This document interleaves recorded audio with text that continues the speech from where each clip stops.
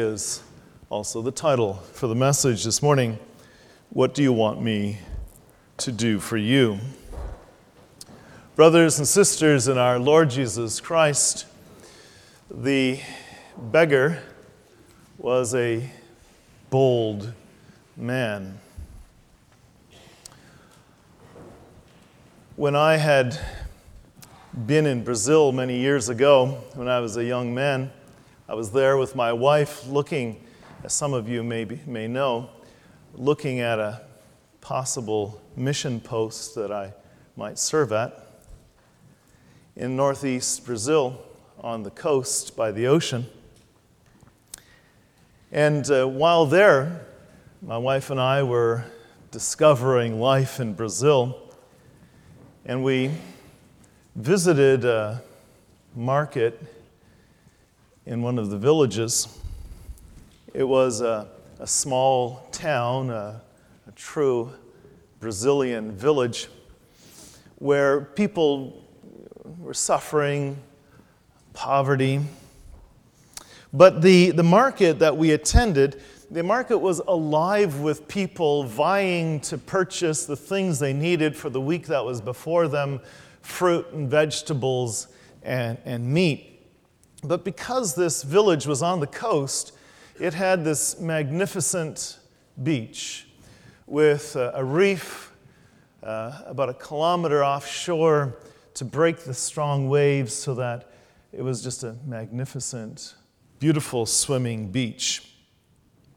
So there were many tourists that would visit there, and there were 2-star, even 3-star hotels that were right there in town or just outside. And so the market not only served the necessary essentials for any kind of human existence, fruits and vegetables and meat, but it also sold souvenirs and clothing and trinkets.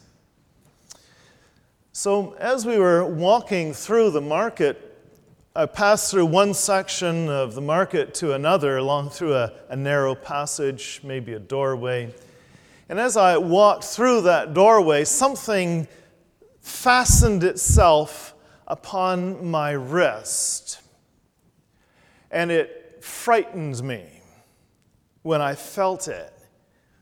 I looked down, and around my wrist were the long, skinny, filthy fingers of a beggar.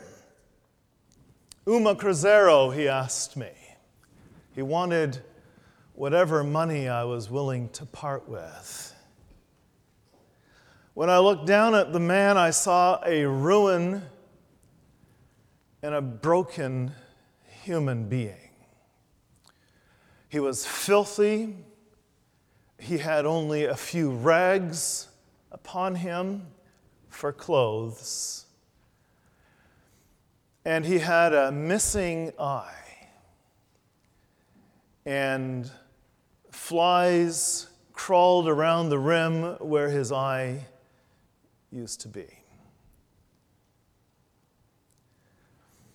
And his seeing eye was alive with fire. Because this was a bold man. He knew what he wanted, and he didn't mind to do what he needed in order to get it. This is the only way that he could possibly survive. And I saw that immediately, and I gave him whatever money was in my pocket. And like I said, I was frightened, and I made my distance.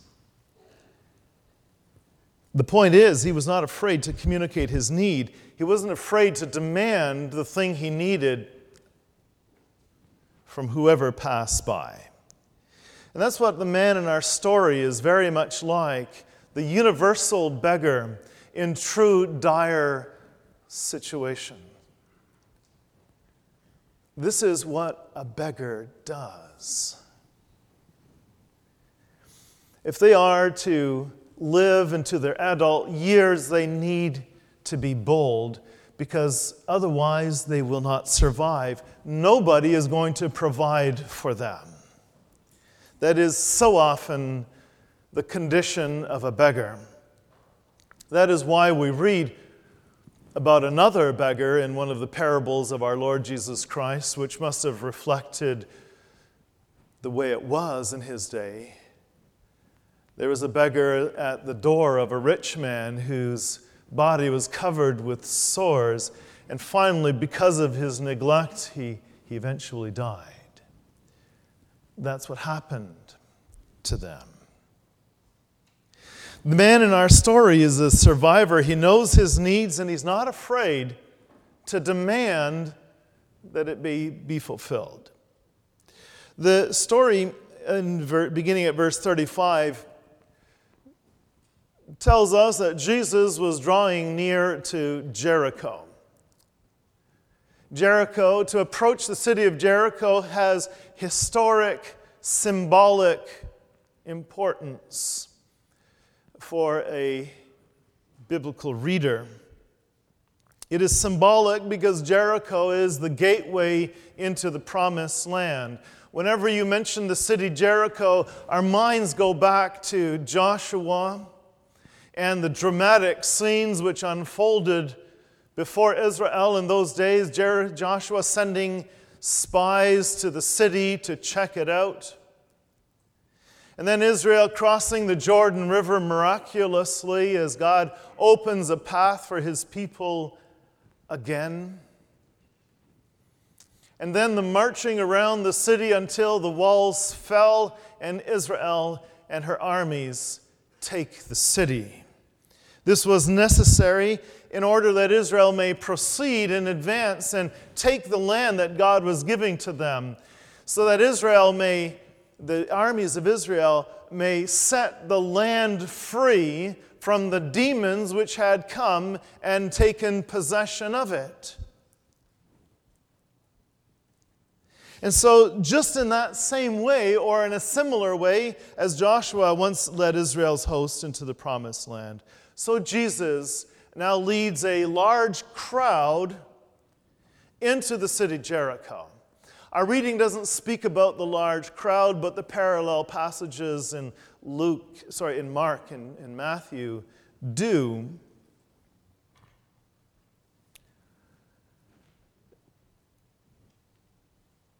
Jesus is coming into Jericho because he too must conquer the land, because he too must set free the land that God gave to his people. He must set this land free from the demons which are taking possession of it again.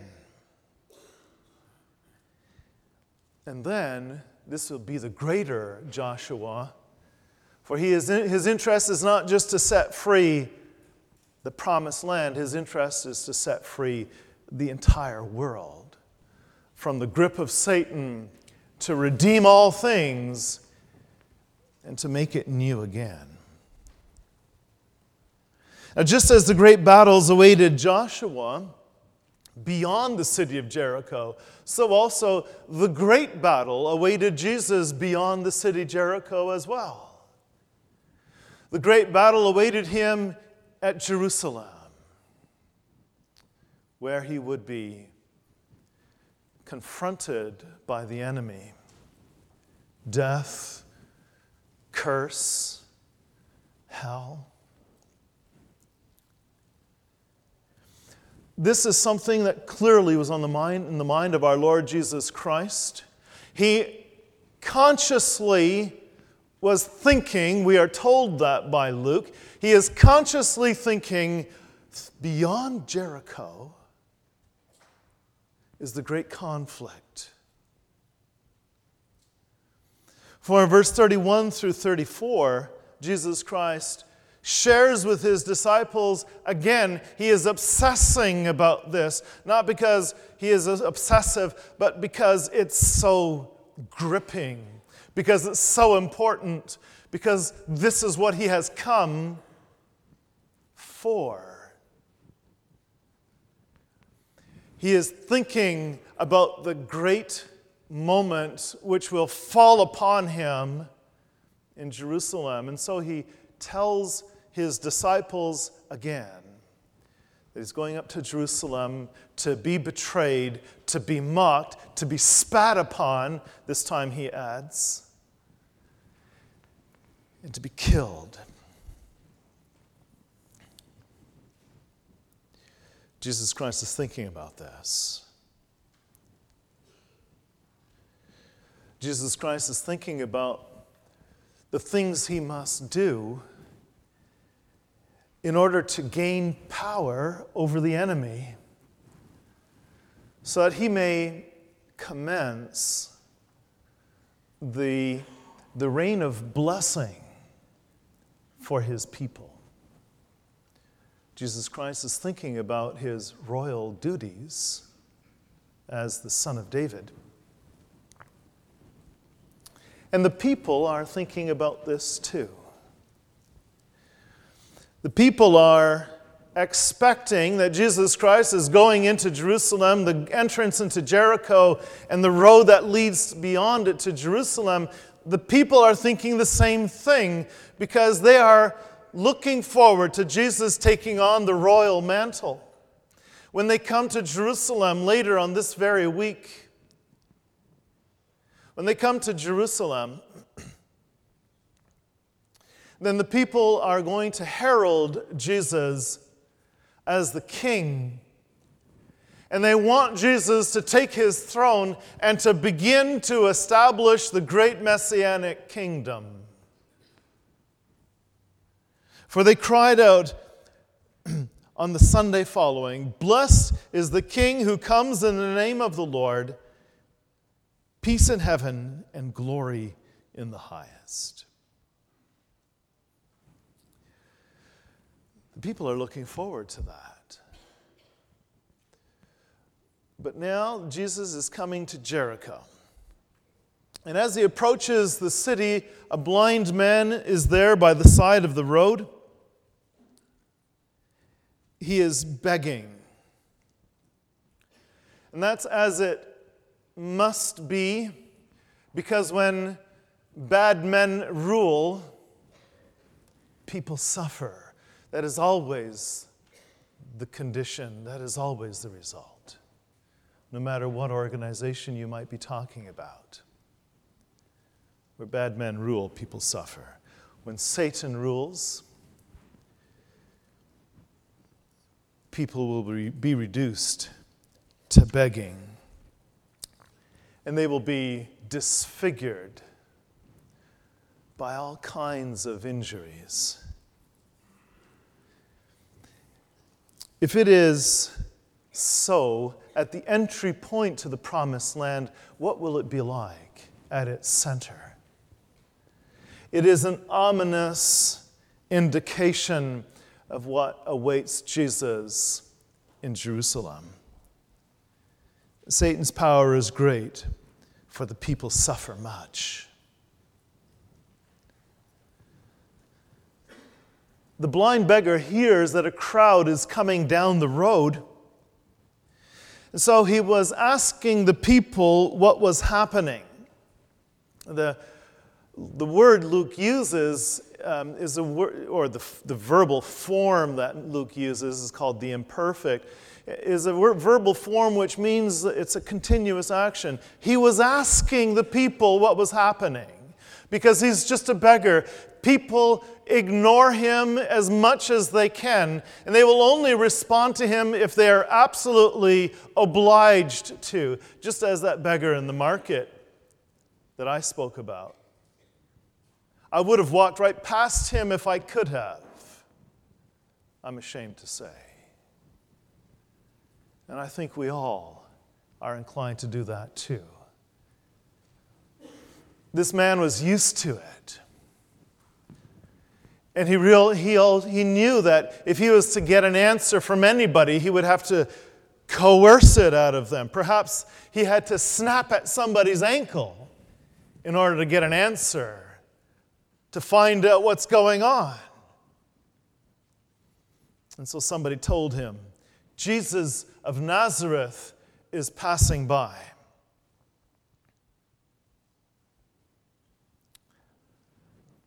Not many people know Jesus of Nazareth. That is to say, not many people knew what sort of king he would be. Not many people knew Jesus of Nazareth, what sort of king he would be in that time, and that continues to be a problem which afflicts God's people right down through the ages, even to the present, even in this place. We don't realize what sort of king Jesus of Nazareth would be or has become. But this beggar, even though he is blind, he knows Jesus, his king. He knows that Jesus is the kind of king who would care about his people no matter who they are, from the greatest of them to the least of them. None would be too poor to draw his attention. None would be so disfigured or ugly for him to not pay attention to them and look them in the face and love them. The more fallen, the more would he love. That's the sort of God who sent him into the world. God is the sort who delights, who wants to be known as one who lifts up the fallen, who gives hope to those without hope.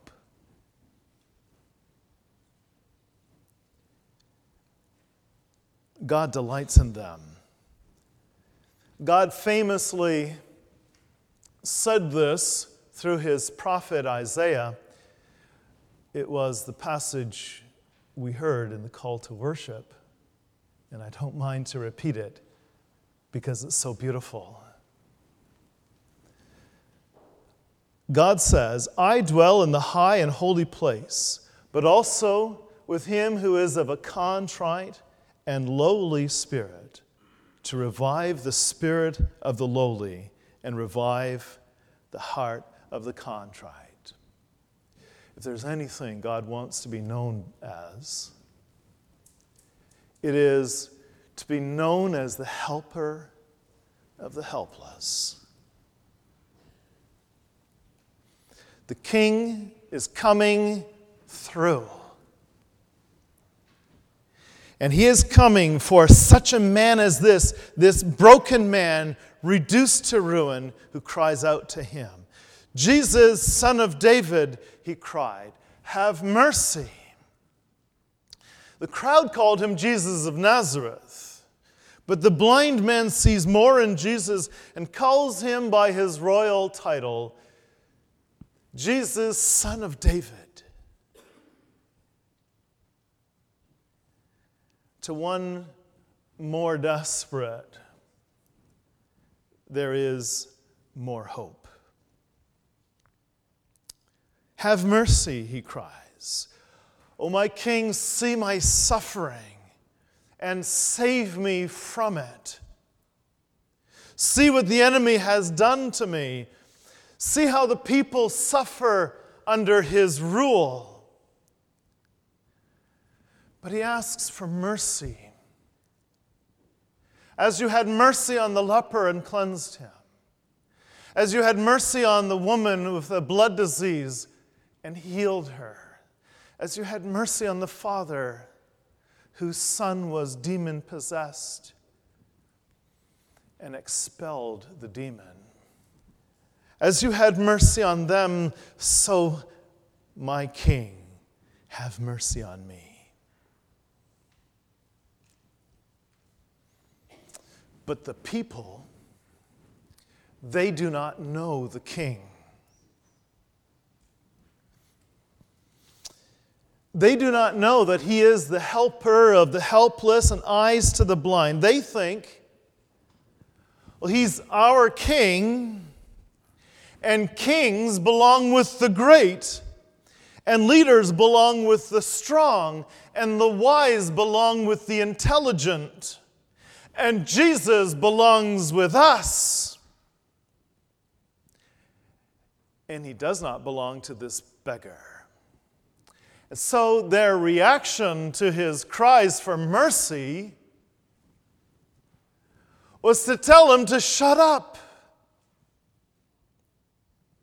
and to be quiet. Your pain is of no concern to the king. The king is important and you are nothing, so be silent. They think. And that shapes their response.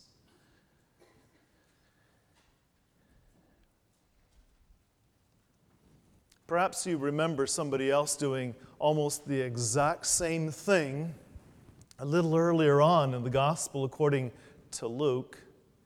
Luke has just previously to this described the account of parents carrying their babies to Jesus in order to have Jesus touch their little ones. That was important to them. But the disciples think, well, they're just babies. Jesus is much too important for babies to touch them. And so the disciples tried to get the parents to leave, tried to shoo them away. Until Jesus rebuked them and said, it's exactly for them. It is exactly for such as these that I have come.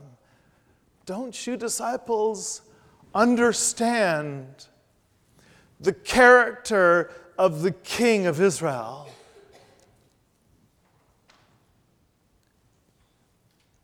And so this is an important kind of thing to Luke. Luke describes it twice, almost in succession. He describes the problem of people misunderstanding the character of the reign of our King. Because it's really important to understand this about Jesus. Jesus Christ represents precisely this value. That he has come for the great and the small. That he has come especially to lift up the fallen and to raise up those who have no hope. This is really important to Luke because it is historically, from the very beginning right to the very present, it is historically one of the problems among the people of God. That we want to walk past the poor, that we want to ignore those who really suffer, that we don't want to give our time and we don't want to give our resources. We have lots of excuses to not do it. And we think we have more important things to do. And so Luke is giving us an important warning here. Not to think more of ourselves than we ought, and not to think less of others than we ought. Luke is giving us an important warning that should cause us to search our hearts. But Luke is also giving us wonderful and rich comfort. Because isn't it wonderful to know that with God there is nobody who is so insignificant that he won't care for them? There's nobody that cries out to him for mercy that he does not seek them out in order to respond to the cries of their hearts. When you cry out to him, when you cry out to the only God and the only Savior, when you cry to him, he will hear you. And he will seek you out. And he will take care of you because he loves you. He is so in love with you that he will not just cross the ocean to be near to you or take down a star from the sky to show his admiration and devotion to you. He will cross from heaven to earth and to hell in order to be near to you. That is the central message of the gospel. Jesus Christ is the Emmanuel, God with us. And there is no distance He won't cross, though the distance is infinite. There is no distance He won't cross to be near to you. And He doesn't just take a star down from the sky. He reaches beyond the sky to heaven itself, and He brings heaven down, and He gives it to His bride as an expression of His devotion and absolute love for her. He loves you.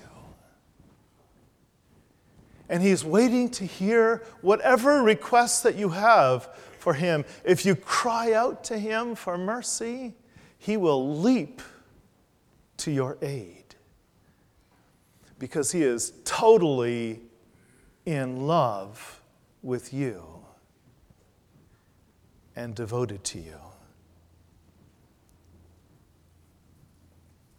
He is in love with you because He's not afraid, as Paul urges us to be in Romans 12, He's not afraid to associate with those of a low position.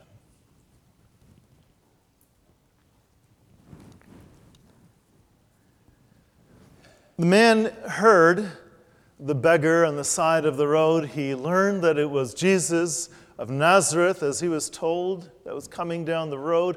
And so he cries out, "Jesus, Son of David, have mercy on me." The people tried to shut him down. His reaction, as we have heard from the very beginning, he's a bold man. His response was to call louder, "Jesus, Son of David, have mercy." And so Jesus stopped. He summoned the man, and we read that the man was brought to Jesus.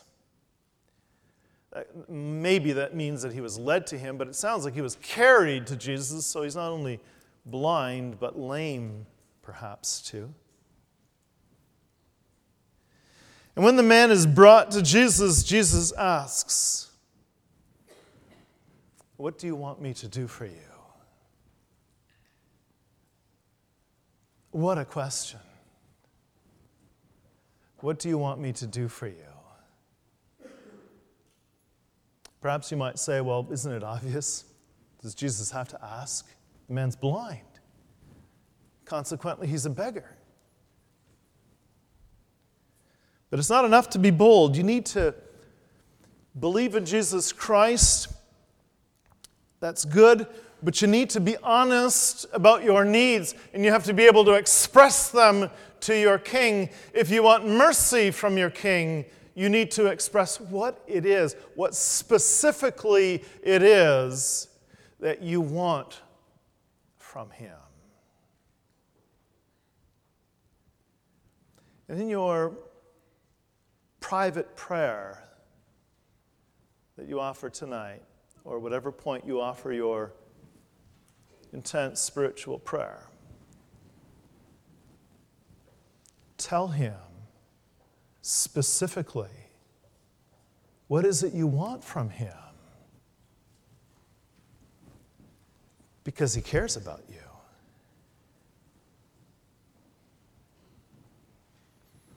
If Jesus asked you, "What do you want me to do for you?" well, what would you answer? "Jesus, I'm a pretty good person. I need a little help. I need a bit of help with this problem." Or, "Jesus, I'm a good woman. Make sure God sees the good things I do." There are many people, in other words, there are many people who come to Jesus, and they do not come as a beggar. They do not come totally dependent upon the mercy of the king. They come to Jesus and they think they are somebody, they have something, and they can bargain with the king.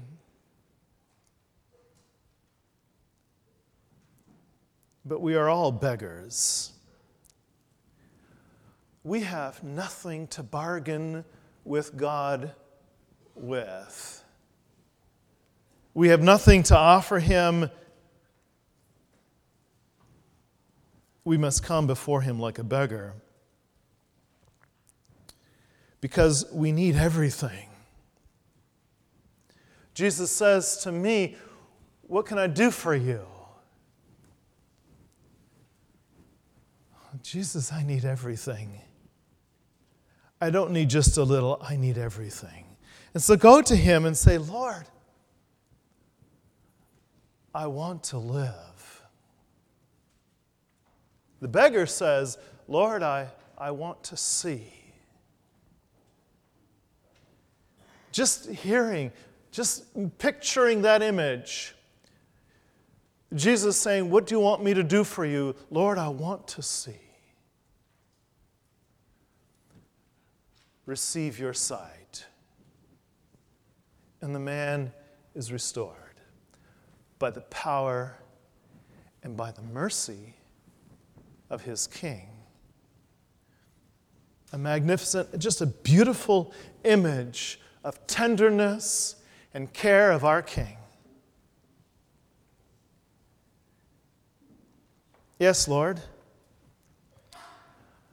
My king, I pray, I want to live. Tell him that, because it's your only hope. Amen.